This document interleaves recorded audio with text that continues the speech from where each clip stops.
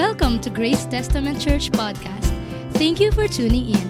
We hope that you will be transformed and inspired by this message.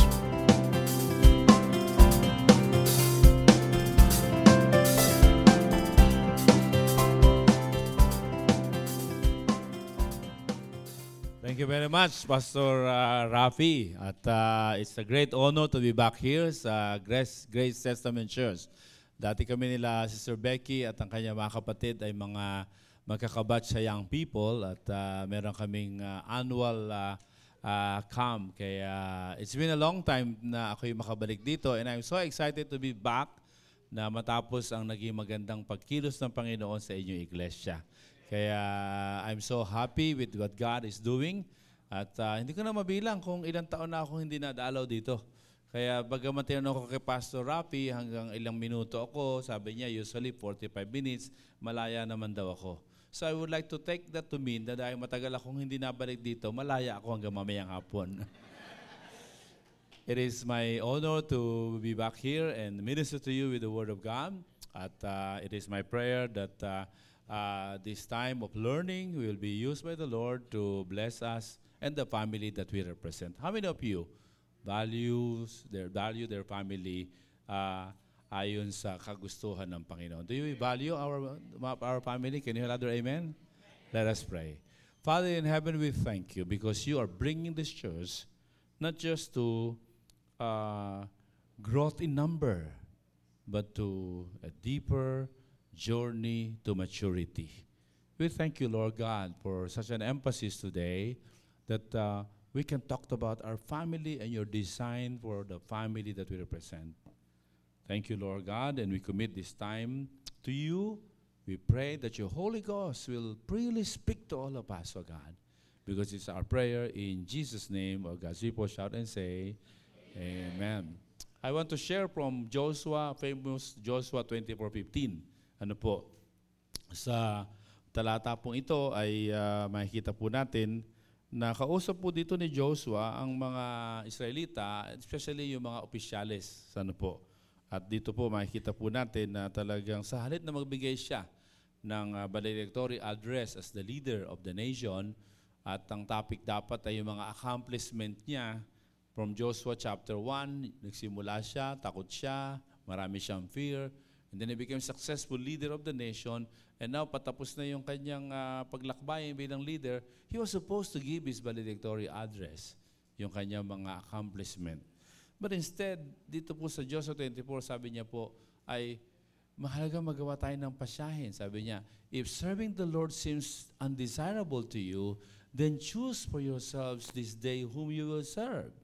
Tapos ito po yung famous line, ano po, sabi niya po, whether the gods of your ancestors serve beyond the Euphrates or the God of the Amorites in whose land you are. You are. And then yung famous line po, sabi niya sa bandang huli, but as for me, can we read that together? I want to already read. Wow. I wish that this will also be our statement, our mantra as a follower of Jesus Christ, that as for me and my house, we will serve the Lord. How can we be sure that we really value our family?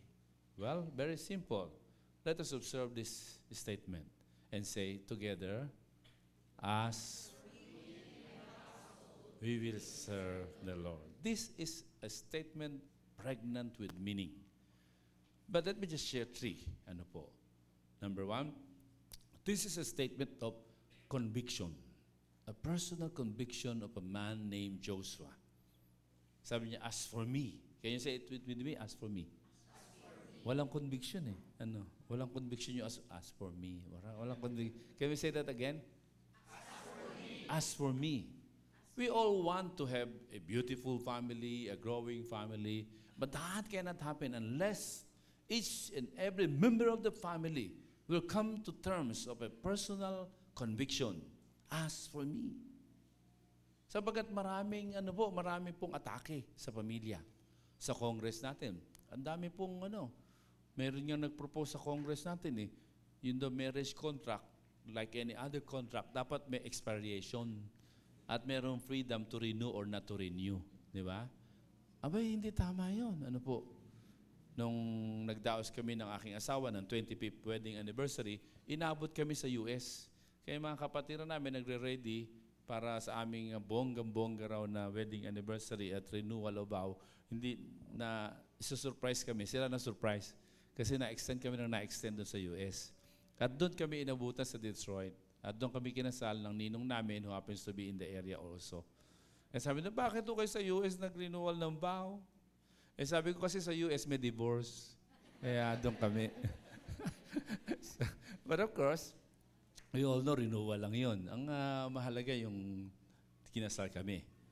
At alam nyo, napakahalaga nito. Sabi nila, tatay ko, walang personal commitment eh. Nanay ko eh. Abay, teka muna. You are a member of that family. And you are expected by God to have your personal conviction na ipaglaban ang sarili mong pamilya.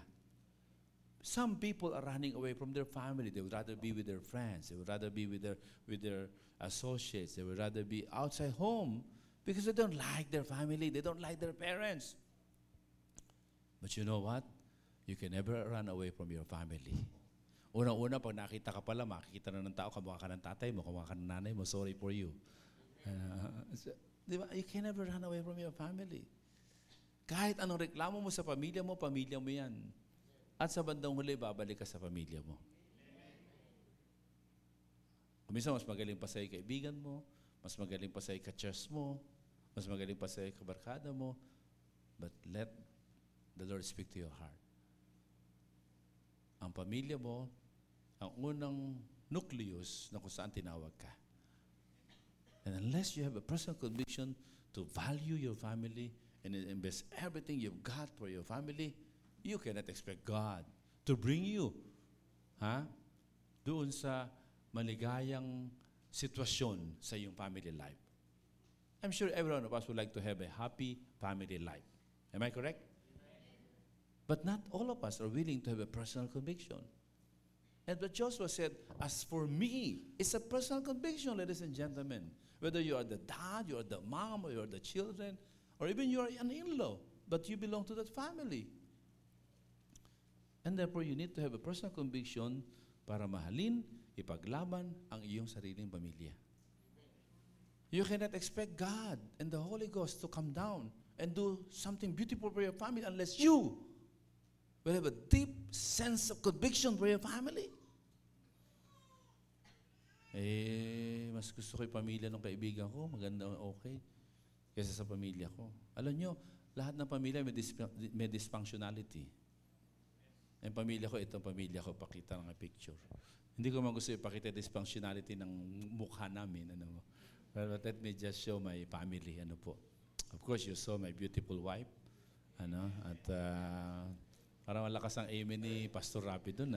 Beautiful. Yung father-in-law ko ayaw sa akin Ayaw nun. Sabi sa kanya, ano ka ba naman? Kukuha ka lang. Manipis na bulsa dahil pastor. Manipis pa buhok. Ayan. Pero wala siya nagawa. Lahat na ginawa niya, parang anak niya, ilayo niya sa akin. Sorry for him. His daughter was madly in love with me. So kaya, ayan. Ito yung aking pamilya. Ito ang aking nanay na mag-isang binuhay kami. 2 years old pala, namatay na ang tatay ko po. Ayan. Ayan po, aking panganay ko po. Ayan si TJ. Sabi niya, I do not want to become a pastor. Sabi ko, okay, it's okay. You are not forced to pursue that track. Basta you walk with God. Pero ngayon, he is pastoring 3 of our services beside SM Marilao. We learned it from his wife. Pa, sabi ni TJ, okay lang ba sa'yo kung magpapastor ako? Really? Sabi ko. So, when I became a pastor, I talked to our leaders. Hindi 2, 5 ang pagpapastor ko. What do you mean? Well, ako ang pastor ninyo. Yung asawa ko, hindi nyo pastor. Kaya you cannot demand anything from my wife. At pag nagkaanak kami, no one among you can demand anything from my children. Ako ang pastor ninyo. You can demand things from me. I will not force them to serve God with me. But praise God, all of them are serving God with us. Without forcing them. Why? Because this verse has helped us. As for me and my house, we will serve the Lord. So yan po. At ngayon, lumalaki na po. Ito po ang aming panganay, si TJ. Ang pangalawa po, ito po si Clarence. Gwapong-gwapo. Ayan. Ang mukha raw ng nanay niya ito. Ako naman, kamukha ko raw yun. Actually, ang namamana sa akin, sex appeal. Yung ganda na sa kanya. So, yung pangatlo po ay kakakasal lang. Ito po, graduated from PBS College of Bible, si Eunice. She just got married doon po sa Tagaytay. Sobrang embarrassment po ang nangyari sa akin doon. Dahil ang mga kabataan ngayon, pag kinakasal, gusto nila silang lahat-lahat nagpapasya. Hands off ang magulang. And so I gave that right to her. Kaya habang kinakasal, tumutunog ang cellphone ko, bakit wala kami dyan? Nakaready na ang aming regalo. But she wanted an intimate wedding. Kaya siyang nasunod. Ano po, kung sino lang ang iimbitahan. Kaya sabi ko, this is an embarrassment. But the Lord reminded me that few months ago, before the wedding, meron kaming leader na kinasa. Ganon din yung kanyang anak. So, masama loob nila dahil hindi sila makapag-imbita. Sabi ko, alam nyo, kasal nyo ba yan? Hindi po. Hindi nyo pala kasal eh. Kasal ng anak nyo yan. Igalang nyo. Eh habang naghahanda po siya, papalapit, binabalik ng Diyos sa akin yung salita ko na yun. Hindi mo kasal yan. Kasal yan ng anak mo. Igalang mo. Nag-bounce back. Ano po. Siya po just got married with a man who is graduating also from ATS next sem. Tapos ang pangatlo po namin, sino ba pangatlo? Ito. Si Alicia Grace, graduating po ng PBS. Ano po? Si Clarence pangalawa. Pangatlo, pang-apat po si Bless. And then ang bunso po, yun po. Ito po pinakakamukha ko. Hindi. Sa kiniklaim. Sa po yung aming bunso. So lima po sila. Ano po. Ngayon expanded na kami dahil dalawa na ho nag-asawa si TJ. Ito po yung aming picture na expanded member ng family. Papakita nila. Ano po, may second picture akong pinakita. So, it's all by God's grace. Ano po. And it started with a personal conviction na ipaglaban, unahin ko ang aking pamilya. Ano po, ayan ang expanded version ng aming pamilya. Ito po yung aking daughter-in-law at ito naman po ang aking bagong-bagong son-in-law. Tapos yung pong pang-apat kong anak ay may boyfriend na po. At yung pong pangalawa kong anak, ito, yung gwapo, sabi niya, huwag kayong mag-alala, hindi ako mag-aasawa. Ako ang mag-aalaga sa inyo. Ayan. Sabi namin, hindi tama yun. Dapat hindi ako mag-aasawa. Ayan, ganun. Declare.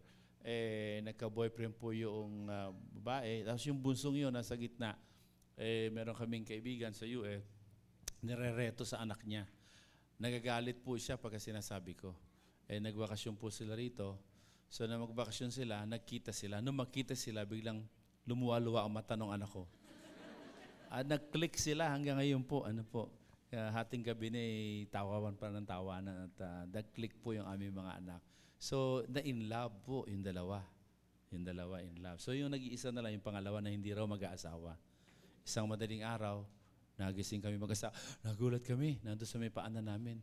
Sorry po. Bakit? Sorry po. Tapos bilang dumatakbo din yung dalawa kong anak na nasa amin pa, yung pangalawa, yung dalawang in love. Kasi po, nakalaki yung aming door, pero meron akong secret door pag emergency doon sa aming dressing room. Yun ang kanyang binakbak po. At so they were worried. They followed their brother. Tapos, naroon po siya, sorry po. Bakit? Ano nangyari? So, yung dalawa rin, worried. Sorry po. So, sorry because, kasi po, sorry po. Talagang pigil na pigil kami kung bakit, nabangga ba siya, na ano ba? Yung dalawang kapatid niya, nag-aantay tahimik. Sabi ko, so, sorry because, sorry po. Kasi po kagabi po, nanligaw na po ako kagabi. Sabi nung panganay na bunso, Sos! Kala ko nakabuntis ka. Kaya they're all in love. Anyway, so we enjoyed our family. And our children know that it started because of my relationship with my wife. Alam nyo, pag once a week, we have a date. Pagka namimiss ko, my children will call my attention na I need to spend time with their mother. Once a week minimum. Kasi pag hindi mo dinate si mama, kitang-kita na mainit ang ulo. Kaya i-date mo. So ganun po. Kaya minsan nga, ay may date kami, biglang may gusto kong kausapin, makipagkita. Sabihin mo, sa ano na lang, tomorrow na lang. Eh naku, kailangan na raw ho. Kasi po, talaga raw pong malaki raw problema nila, kailangan na. Eh naku, sabihin mo, meron akong commitment with my wife po yun. Naku, ayaw ko talaga pumayag, nandyan na po. Sabi ko, ganun ba? Sabi ko, sige. So, minute ko po. Sabi ko, mukhang mabigat to. Oo, mabigat problema ko. Alam mo, may lakad talaga ako. Kako, mahalaga. Pero mukhang emergency. Kailan pa ba yung problema mo? 2 taon na po ito eh. At tumayo ako, sabi ko, kapatid, 2 taon na lang pala yan eh. 24 hours mag-antay ka. I'll see you tomorrow. I have a date with my wife. Sabi ko, so we proceeded with the date. And that is a signal and message to my people na hindi ko pwedeng isakripisyo ang aking asawa at ang aking anak at the altar of the ministry or at the altar of our career. Because a personal conviction. As for me. Can we say it together? As for me. As for me. That's why the Lord has blessed us na sama-sama na naglilingkod kami ngayon. Hindi dahil persado sila. Because they saw na serving God is not against our family. Kaya maraming minsan umuwi yung mga anak ko, nadalo sila sa PKs. Alam niyo PK, Pastors Kids Fellowship. And then niyakap kami. Sabi ko, what's happening? Sabi niya kasi nadalo kami sa PKs Fellowship first time. And they are all crying, they're all saying their pain. Pero sabi nila, thank God, we cannot identify with them because we did not have those problem, the usual problem of pastor's kid. Why? Because of the Joshua's teaching, as for me. Can we say it together? As for me. As for me. Napakahalaga po na meron tayong personal conviction. Talaga ba mahalaga sa iyo marriage mo? Talaga ba mahalaga sa iyo ang mga anak mo? Talaga ba mahalaga sa iyo ang nanay mo at ang tatay mo? Yun ang tanungan po dyan eh. Gusto ng lahat na magkaroon ng magandang pamilya, pero wala akong personal conviction para tindigan, ipaglaban, i-prioritize ang pamilya. Next to God is our family. Kaya importante po, mga kapatid, na tayo po lahat, sabi niya, tatay ko yun, nanay, no, kahit anak. Kahit ang isang bato na ihahagis mo sa isang swimming pool na malaki, na maliit na bato, merong pluk. Maya-maya yung pluk na yon, dilikha ng maliit na bilog. What's next? Another bilog, lalaki, palaki ng palaki, palaki ng palaki, palaki ng palaki. Ang tawag doon ay ripple effect. You cannot say, anak lang naman ako eh. Ano magagawa ko? That's a big lie. As long as there is you, may pag-asa pamilya mo. No matter how dysfunctional your family may be. I was once asked by the Dr. Tin Turalba ng University of Asia and the Pacific, how will you define functioning family, Bishop? Well, sabi ko, in the light of the fact that a lot of family now ay nasa abroad ang anak, ang nanay, ang tatay, or kaya may separation, to me, functional family is every family whose remaining member present are all functioning and doing their share. Then that's a functioning family. Nandiyan ho ba kayo? Never resign. Never give up. Because it should be your personal commitment. In the first place, kaya ka tinanim ng Diyos sa pamilyang yan, ikaw ang gagamitin. Huwag kang palahanap. Ang asawa ko, sabi ko, jackpot ako dito, ang ganda. Nung mapangasawa ko, yung unang 2.5 taon ng buhay ko, kalbaryo. Ito, ebidensya. Oh. Yeah. Dahil sa kanyang kagandahan, kumpara sa akin, mababa pala tingin sa sarili niya. Mababa tingin sa sarili niya. Siguro one time, she can have that sharing also with you and we can share our journey. But let me just say, mababa tingin niya sa sarili niya, talagang ang pakiramdam niya ay ipagpapalit ko siya, may iba ako. Kaya pagka may kinamayan akong babae, nabibilang niya ilang segundo. Tapos tinitignan niya yung mata ko, talagang yung mata mo, iba, pagkakausap mo si ganito, ganun. Pero siya, sa harap, talagang okay naman. Pero pagpasok namin sa parsonage, talagang na siya.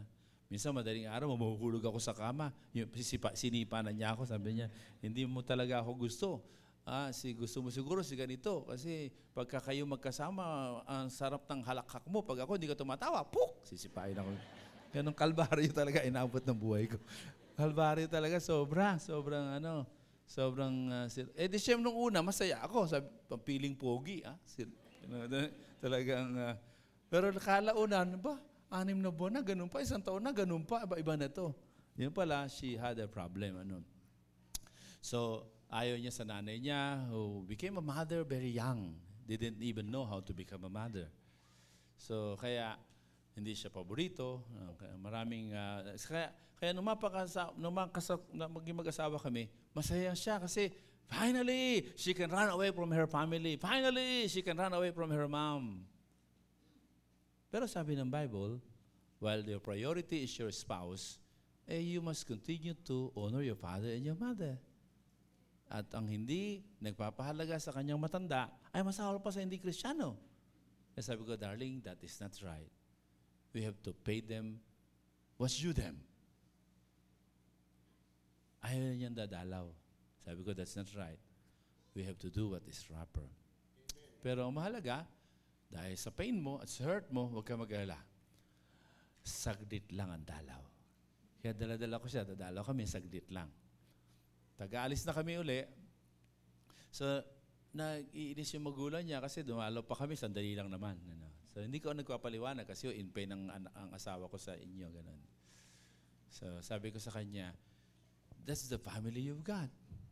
And I became part of this family. So, we have a mission. But at the same time, I agree you have heard that I need to take care of. But this is never the reason for you to run away from your family. Tapos sabi ko sa kanya later on, pakisulat mo nga, what do you appreciate about your mom? Wala siyang masulat. Wala.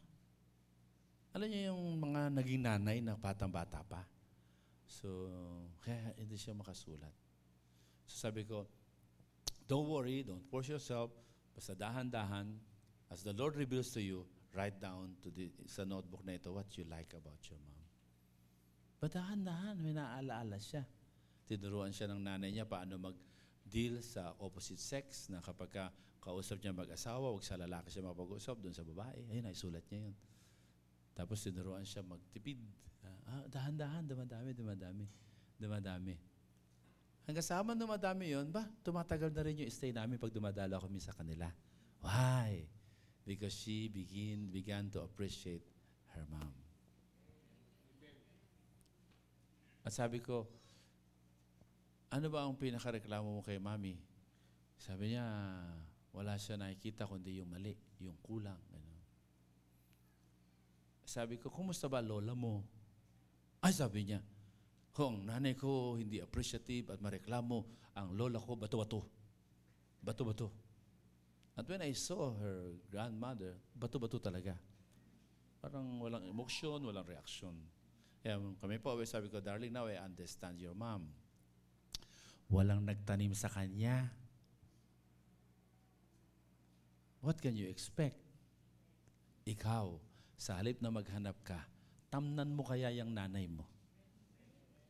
Kaya from then on, she took the challenge.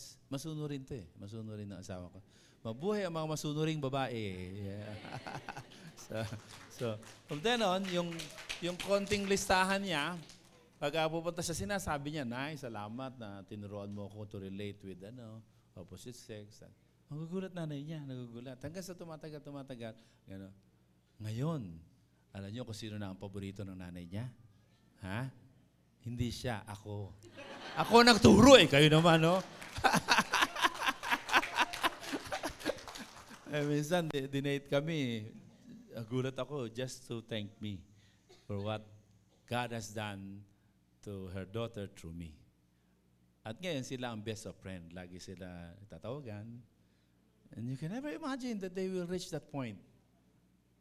So, ikaw na bata, marami kang hinahanap sa magulang mo, it's alright. I understand you. Pero yung hindi mo gamitin yan na stepping stone para ikaw mismo magtanim sa mga bagay na hinahanap mo sa magulang mo, that is not godly. And that is unfair. Nandiyan ba kayo? That's the meaning of personal conviction. Instead of demanding with your personal conviction, do it. Model it. You cannot rationalize and say, anak lang naman ako. You can impact your parents.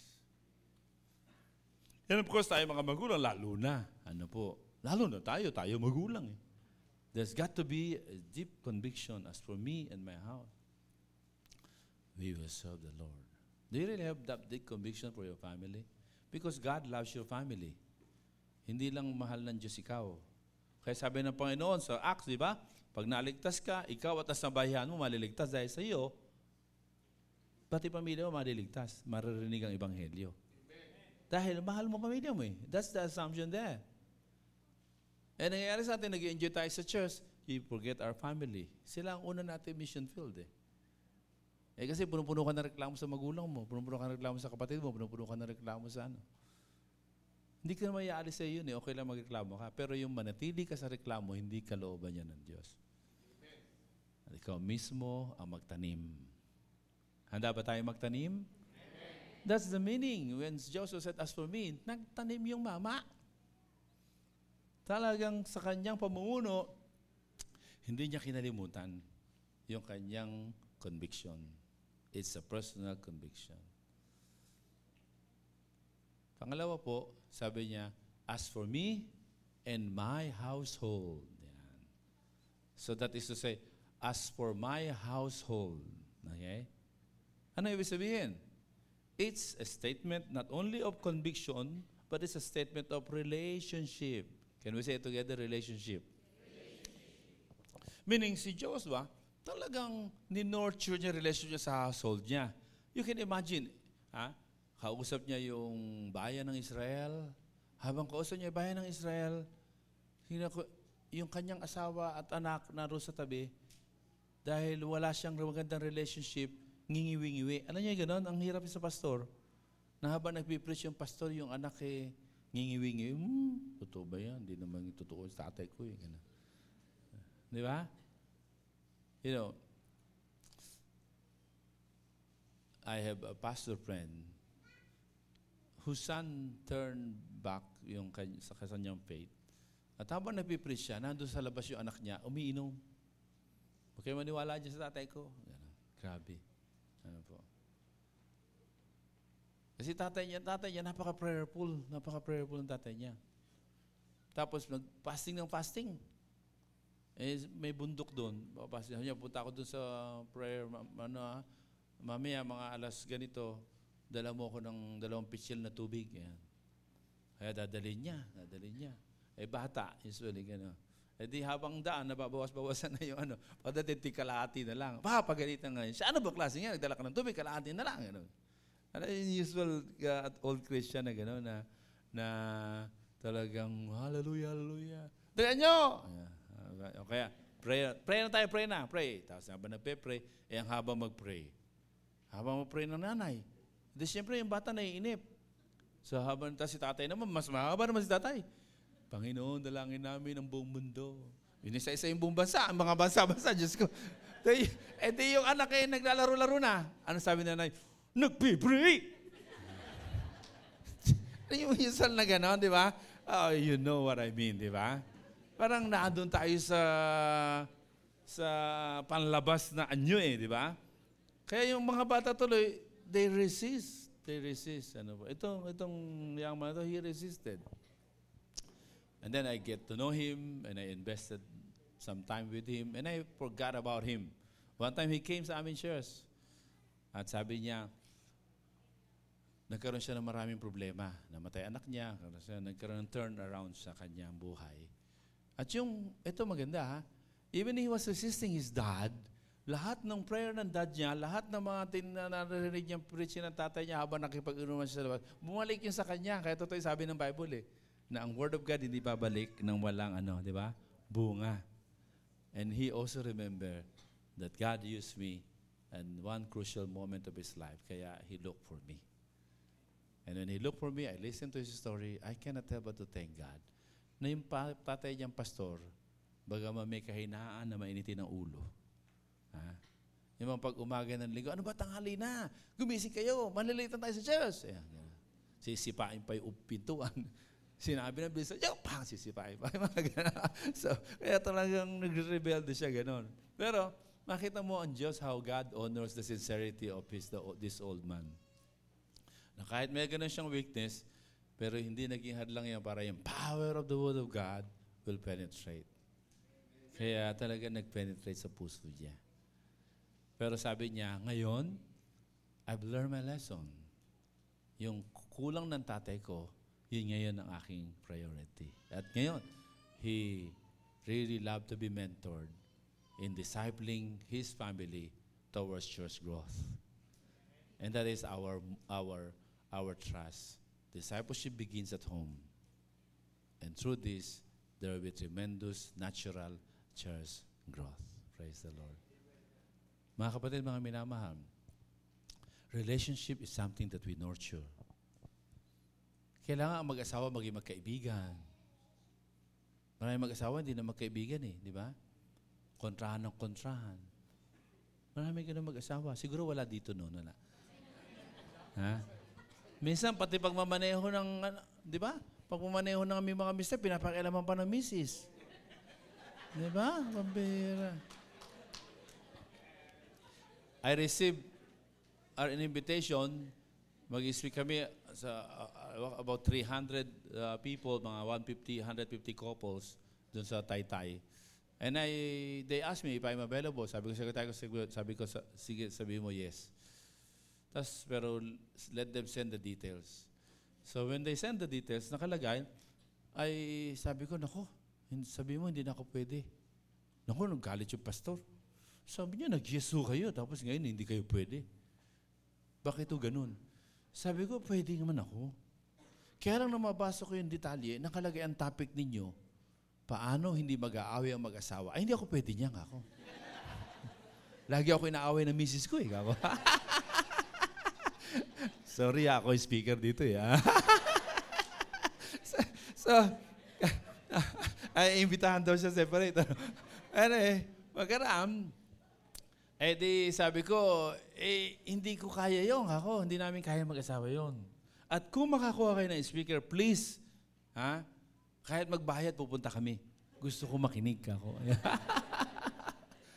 Natawa sila, now we understand. Sige po, bahala na kayo kung ano topic. Kaya, sabihin nyo na lang kung ano. Sabi ko, okay ba sa inyo yung topic?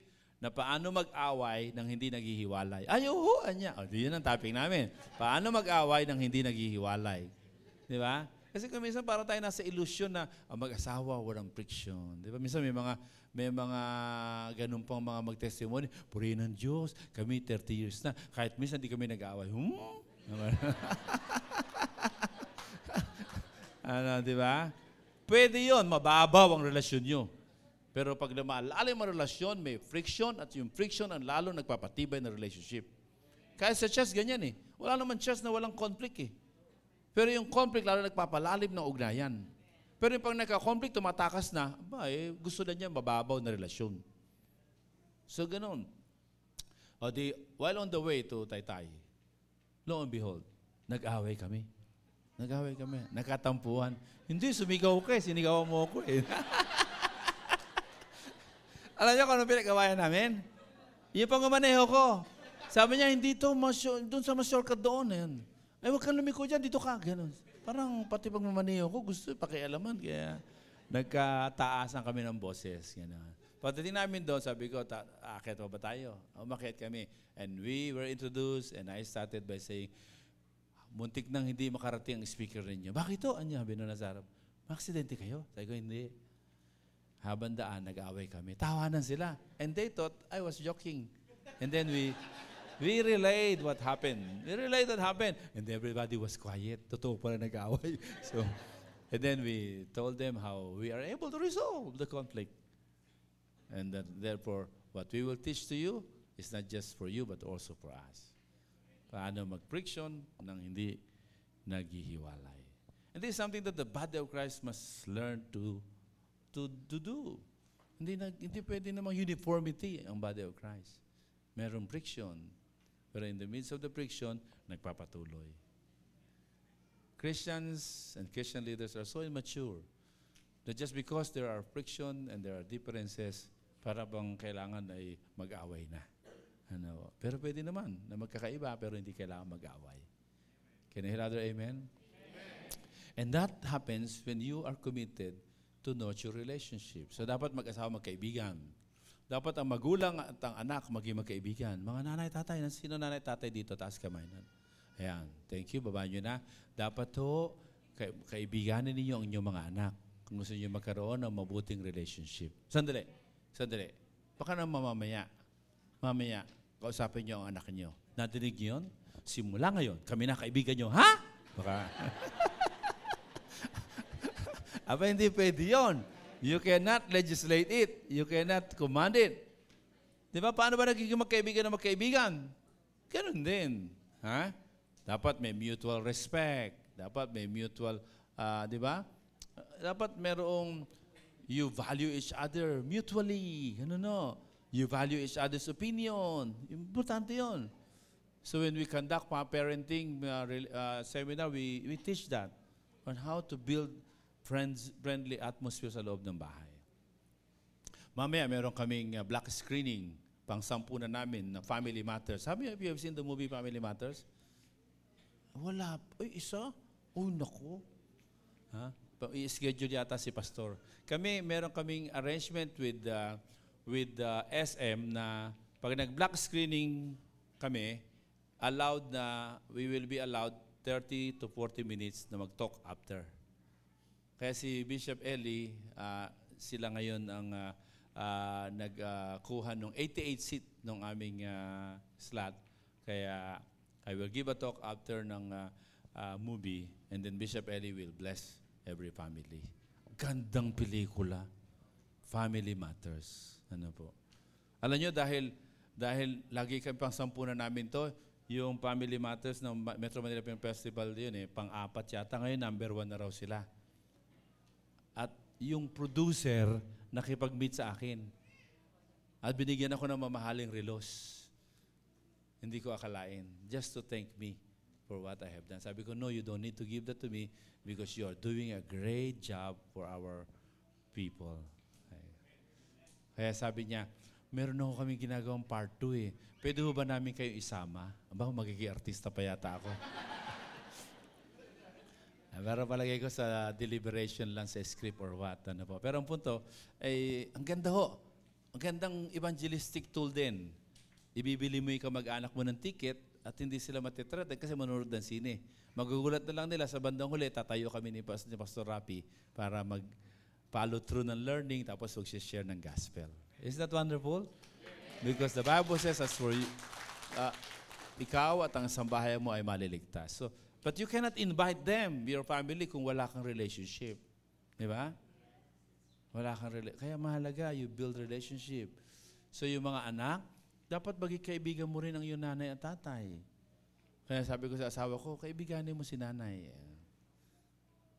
Minsan uuwi siya, umiiyak kasi sanabi na naman masakit, may ano na naman. Sabihin ko, sasamahan ko lang siya sa pain. Pero after a while, sige, So, nahi-healed na yung pain mo. So, balik ulit tayo. Kaibiganin mo nanay mo. Ayan. Mga kapatid, hindi automatic. When Joseph said, as for my household, meaning, nag-invest siya talaga ng time para mga magkakapatid, dapat magkakaibigan. Yung 5 kong anak, nung 4 pa lang sila, talagang grabe ang awayan nila. Grabe. Lalo na yung pangalawa, yung gwapo. Pag nagalit yun, matindi. Matindi magalit yan.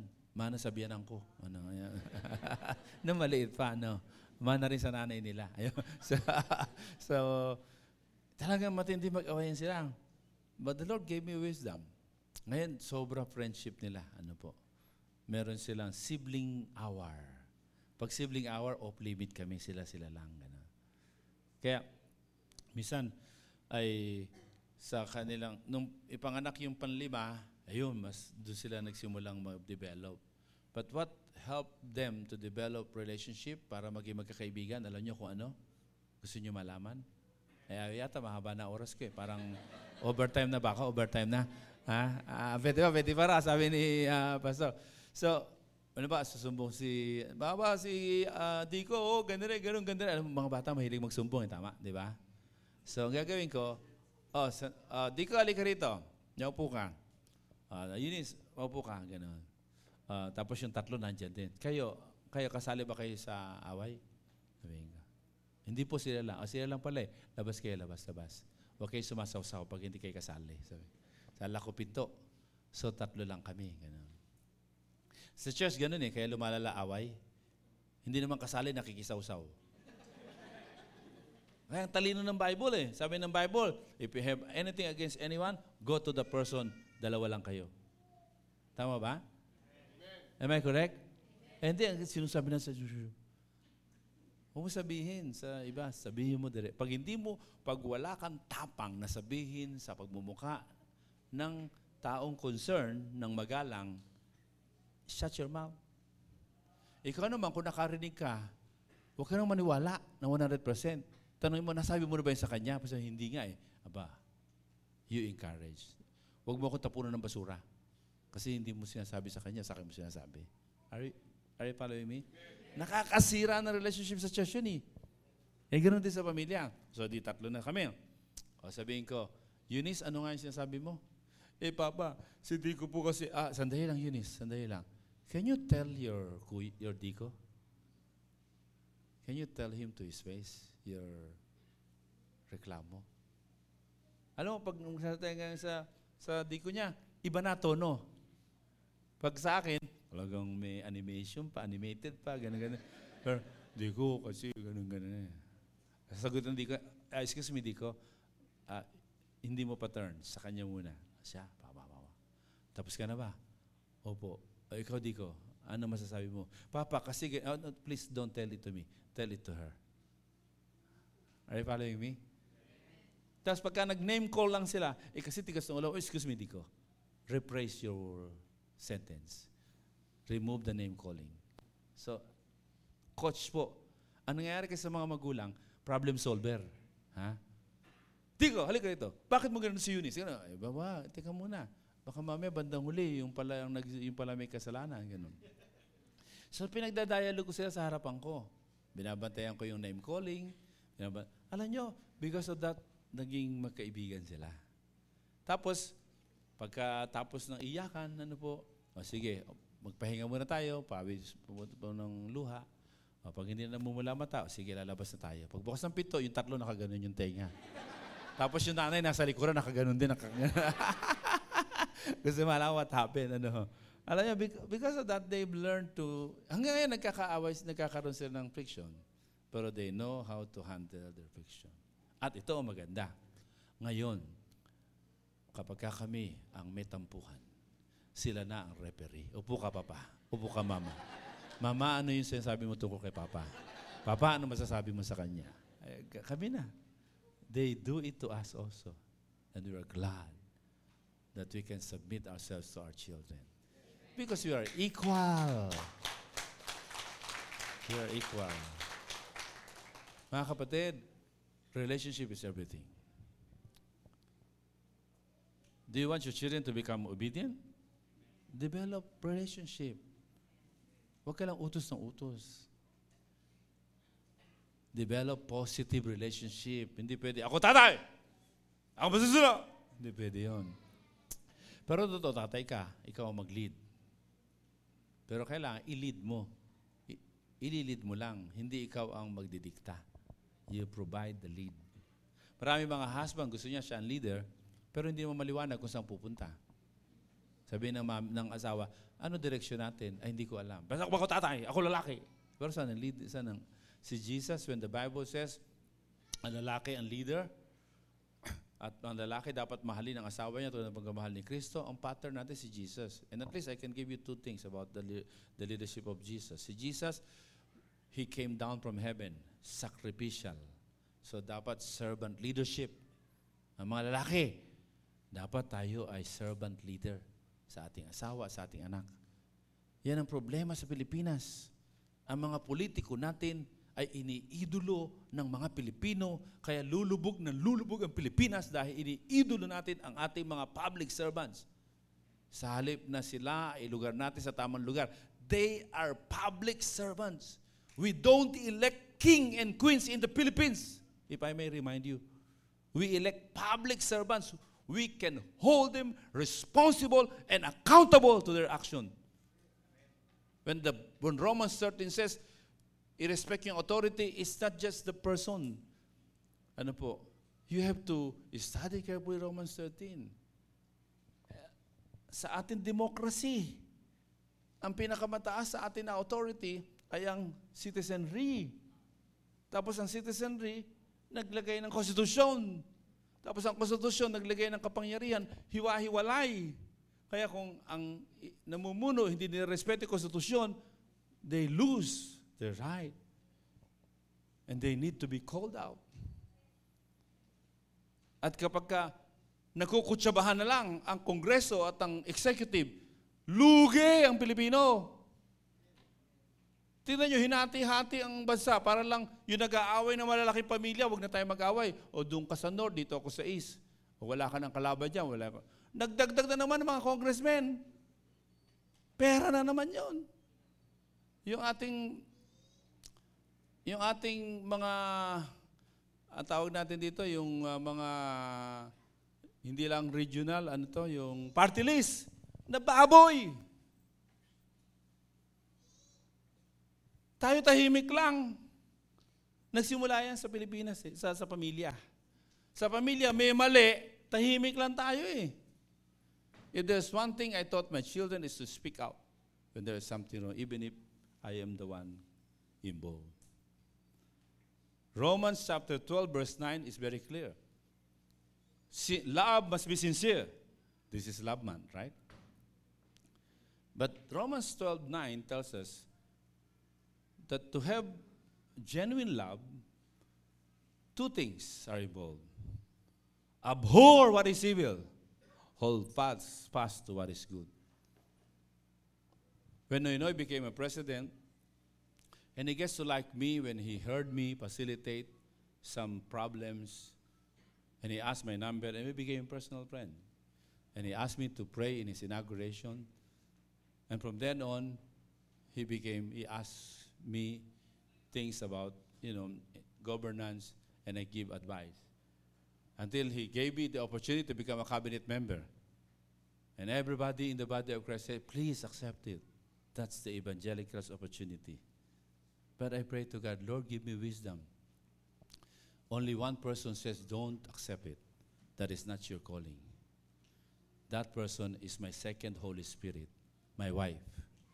Wives are second Holy Spirit, you know. Sabi niya, darling, is that your calling? Sabi ko, yeah, that's not my calling. And so I turned down. And because of that, the president became closer to me. And I can rebuke him when he is wrong. I can encourage him when he is right. And what brought him closer to me is because I never hesitate to call him out. And he would make sure to meet with me when I call his attention sa mga mali niya. And that is the kind of relationship we have, founded on the truth. That's why Ephesians chapter 4 says, speak the truth in love. And it's got to begin in the family. May mali. Kaya minsan may mga incest, tahimik lang tayo eh. Kasi nakakaya. Teka muna. You cannot dilute the truth when that is the truth. We can dominate the Philippines not because of our number, but because of our commitment and conviction to what is right, abhorring what is evil, and holding fast to what is good. That's the way to influence the country, not with the numbers. And that starts with the family, because our relationship is based on the truth of God. Kaya, importante po, makita ng mga anak na si nanay at tatay pag may mali. Kaya, pag tingnan mo Ephesians chapter 5, verse 22, the favorite verse of husbands, Ephesians 5:22. Ano sabi po dyan? Ano po? Ephesians chapter 5, verse 22. Wives, submit to your husband, right? Tama ba? Diba? Wives, submit to your own husbands as to the Lord. That's the favorite verse of every husband. Diba? Ano? Women, I'll give you an answer. You want to answer your husband? Who would quote verse 22? Can I hear louder amen? Amen. Para ayaw ng iba, mahina eh. Gusto nyo, can I hear louder amen? Amen. Isasagot nyo sa husband nyo, verse 21. Kasi ang sinasagot nila, verse 25. Mahalin mo ako para magsabit ako sa iyo. No. The right verse to answer is verse 21. Everybody please read. Submission is not exclusive for women. Submission is to every follower of Jesus Christ, both male and female. Meaning, hindi mo kay babae ka, mali na yung husband mo, magsasubmit ka pa. No. We submit to Christ. Are you following me? It's the truth of God. And that is the basis of relationship. Kaya matatag ang relationship. Kaya kahit mawala ang isa, mamatay na ang isa, ay tuloy kasi founded on the truth of God. So Joseph said, as for me and my house, it's a statement of relationship. And lastly, bago ako ma-eject, kasi may mga stage na pagka-overtime ka na, na-eject ka. So sabi po niya, as for me and my house, we, everybody say we. We will serve the Lord. It's a statement not only of personal conviction, it's a statement not only of relationship, but this is a statement also of commitment. Everybody shout and say commitment. It's the commitment to serve the Lord together. Yun. We can serve the Lord together by worshiping Him. The mandate of the Lord Jesus in Matthew 28, ladies and gentlemen, tells us that we must continue to worship Him. That's our mandate. So when Jesus gathered His people, His disciples, they worship the Lord. That's our mandate. To live our lives in worship of God. And because of that, we receive the mission. The mission is go and make disciples. So sometimes we are so busy making disciples, but we have forgotten the mandate, which is a love relationship with God. Don't forget that.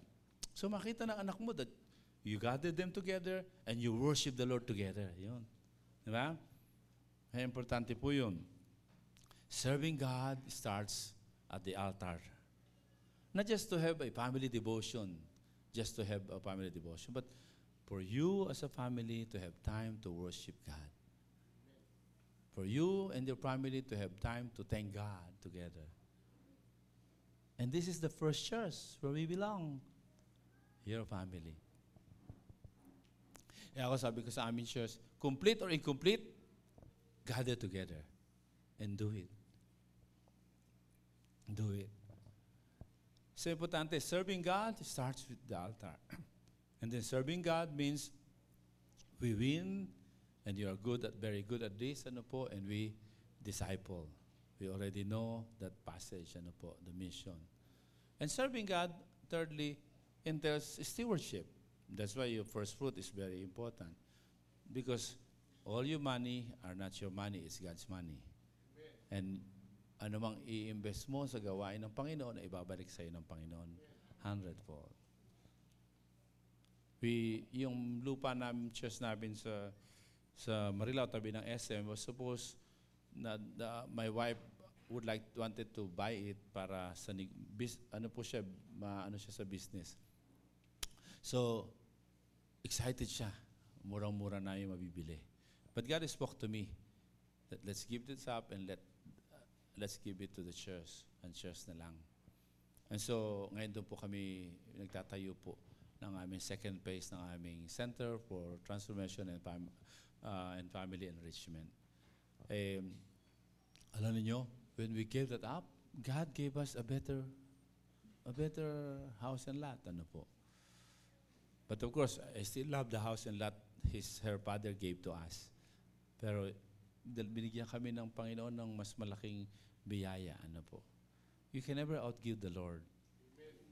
When God spoke to us, sabi sa Panginoon sa Kanya, yung 1 taong mong sweldo, ibigay mo sa akin.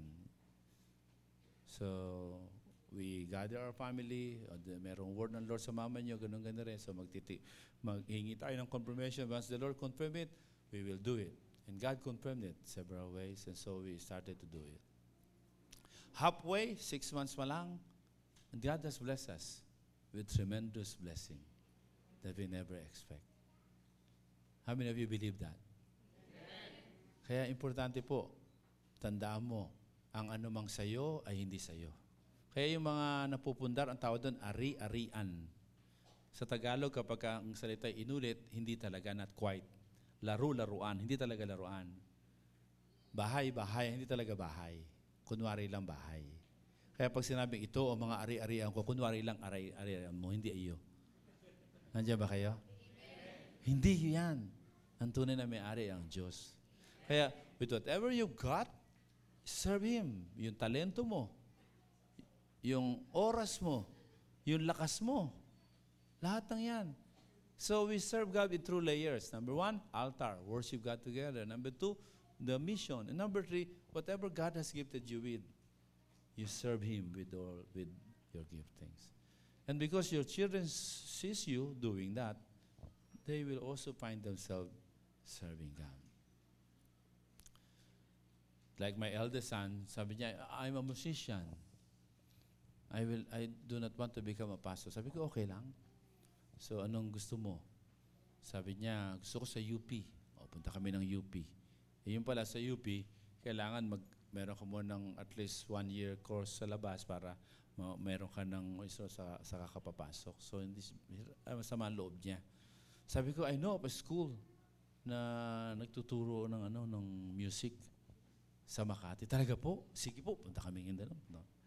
Pagpunta doon, natigilan siya. Nakalagan, Asian Seminary for Christian Ministry. Sabi niya, Pa, hindi ako magpapastor. Sabi ko, hindi nga. Pero yung kurso na dito sa music magaling. Tara. Lungkot na siya. Talagang lupay-pay ang balikat niya. Ang akala niya, iniisahan ko siya. At tapos, agkala niya doon, sabi ko, anong tingin mo? Hindi ako magpapastor. Di nag-aral siya sa BSU. Pero sa BSU, walang music, tapos walang interest. Sabi ng asawa ko, tamo tatamad-tamad. Sabi ko, hindi tamad yan. Tamo paghawak kitara, talagang maghapon. Hindi tamad yan. Nasa maling lugar lang. Alika, kakausapin ko. Sabi ko, anak, tara, ang passion mo, music, di ba? Hindi na po. Sabi ni mama, walang pera sa music. Sabi ko, hindi, 1 year lang ako. After ng 1 year na mag-music ka anywhere, saka ka magpasya, saka mag-final. Ano po gagawin natin? Sabi ko, kukuha ko ng mag-a-advise sa'yo, graduate ng PBS ng music, tapos nagtapos sa UP, nagtuturo sa Lasal. So, tapos nag-counseling sila. Tinanong ano gusto niya. At sabi niya, you know what? I know of a school na fit sa gusto mong music. And guess what school was that? Asian Seminary for Christian Ministry. So, he went back. Pero excited na siya. And he finished his course of church music. Ano po? At pagkaraan, ngayon, tapos nagigig po siya. Talagang excited siya. Tatalawan ko yung gig niya. Tapos, nahihiya siya. Sabi niya, di ka bagay dito, Papa. Anong di bagay? My son is playing here. How can you say na hindi ako bagay dito? So, I want to support you. Ganun. Minsan, tumutugtog siya. Galing kami yata abroad mag-asawa. So, dumaan kami sa gig niya. Tapos nakita raw niya yung table namin. Siyempre, may naninigarilyo, may umuusok. Kinausap siya ng Lord, would you like to see your dad in this place? You cannot stop him from supporting you. And God convicted him. Kaya ngayon, he found himself na nagtuturo ngayon sa school ng aking asawa. At tapos dahil sa nag-graduate siya ng Asian Seminary because of many Bible courses niya, so he began to enjoy teaching the Bible. At he went back to the ASCM, and surprisingly, now he remains sa kanyang teaching load, pero at the same time, ay pinapastoran nga niya yung 3 naming congregation doon sa tabi ng SM. So nabawasan na ako na intindihin. So praise God, hindi na mauubos ang natitira kong buhay. So my second child is also actually went full-time sa aming church. Tapos yung 2 naming anak, at saka yung pangatlo, they all have their ministry without forcing them. Because it's a commitment that we will serve the Lord. Amen. Not that I will force them, but they will see that in us to serve the Lord. Mga kapatid, gusto niyo ba talaga ng isang pamilyang ika nga ay lumalago at masaya at matatag? Sundin natin ang salita ng Diyos.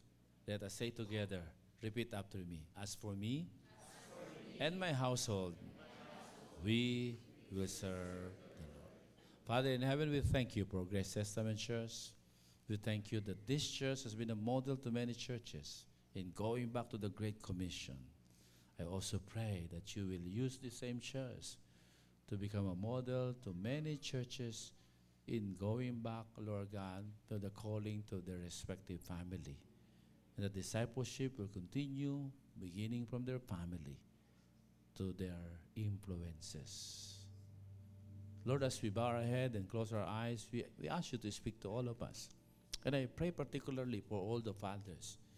We have fears. Sometimes we are afraid to become vulnerable before our wives and our children. But help us, Lord, to have the humility to become transparent and vulnerable and be willing, Lord God, to change as well. Sa lahat po ng tatay na narito, if you want to come to God and say, Lord, I need you. Help me to become a better dad. Empower me. If that is your prayer, can I ask you that to please stand up wherever you are? As you stand up, imperfect as you are, God will do miracle sa iyong calling bilang tatay ng pamilya mo. Praise the Lord. You have your fears, meron ka mga pangamba. Don't worry. God will take care of that. All God wants from you as dad is a courage like that of Joshua who said, as for me, let there be a conviction in your heart as a father. Lord, I pray that as these fathers raise their hands before you, would you touch them, God? You know them by name. You know their struggles. You know their difficulties. You know their fears. I pray in the name of Jesus Christ and by the power of the Holy Ghost, touch them right now, Lord God. Touch them and give them, Lord God, greater portion of your anointing to the calling that you have given them, Lord God. They may not be as good as other done, but they are here, Lord God, asking for your help, asking for your touch. And this is good enough for you. Because you said na ang nagpapakumbaba ay yung tinataas. And so I declare that these husbands and fathers are receiving your special blessing. Hallelujah. Special anointing. Hallelujah.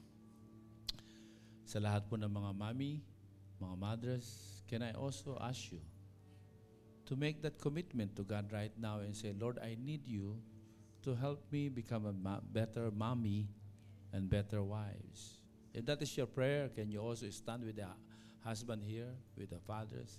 Sa iyong pagtagsay mo, Lord, I need you. Forgive me for my shortcomings.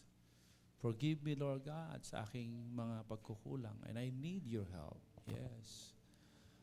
Lord, salamat sa mga nanay ng tahanan, sa ilaw ng tahanan na nakatayo ngayon. Salamat, Panginoon, sapagkat anuman ang mga naging pagkukulang, alam namin na kayo ang magpupuno. Anuman ang mga sugat, kayo ang maghihilom. Hallelujah. As we raise our hands to you, Lord God, I pray that you will open your heavens and send your angels to come and touch these mothers. Pagliwanagin mo ang mga ilaw na pinagkatiwala mo sa kanila at sila ay gagamitin mo, Panginoon. Hallelujah. Purihin ka, Panginoon, sapagkat ang mga ilaw ng tahanan na ito sa kanilang maraming sakripisyo, Panginoon, ay nagbibigay kalawalatian sa iyo. And you can see their sacrifices, God. I pray that you will help them, Lord God. Be assured na walang anumang ginawa nilang sakripisyo na hindi mo i-reward. Tanggapin nyo ang dampi ng kapangyarihan ng Panginoon at ang kanyang kapangyarihan. You are blessed and you are favored. Hallelujah. Habang umuupo ang tatay at nanay, I now would like to challenge all the children now. Kung ito rin ang commitment mo and you would like to join your father, your mother, or represent your family before God right now, and you're saying, Lord, bagaman anak lang ako, but I would like to stand and make this declaration to ask your help. Help me, Lord, to become a catalyst to my own family. Panginoon, ito mga kabataan, tanggalin mo ang pagmamalaki, tanggalin mo ang yabang, at palitan mo, Panginoon, ang kapakumbabaan at lalo mo silang pagpapalain, Panginoong Diyos. Hallelujah. As they raise their hands before you, Lord, you know the pains they've got from their parents. You know, Lord God, the hurts that they may have developed. And they need not deny it and just be open to you about that. But thank you because they are standing and they are saying that this is never a reason for them to give up their own family, but rather do their share. As they raise their hands, Father, I pray in the name of Jesus, would you bless these young people? Hallelujah. Would you touch them, Lord God? And Lord, we pray that as you heal them, Lord God, let them identify themselves to the right Adam in their lives, because you are the real father. You are the real parent. And because of that, you will empower them, Lord God, as they make this commitment, Lord God. In the name of Jesus, let the empowerment of God be upon you. And as you walk humbly and honor your parents, your father and mother, and obey them, that you will receive the reward as the Lord promised it. Receive that blessing and favor in the name of Jesus. Everybody say, Amen. Palapakan po natin ating mga anak. God bless you.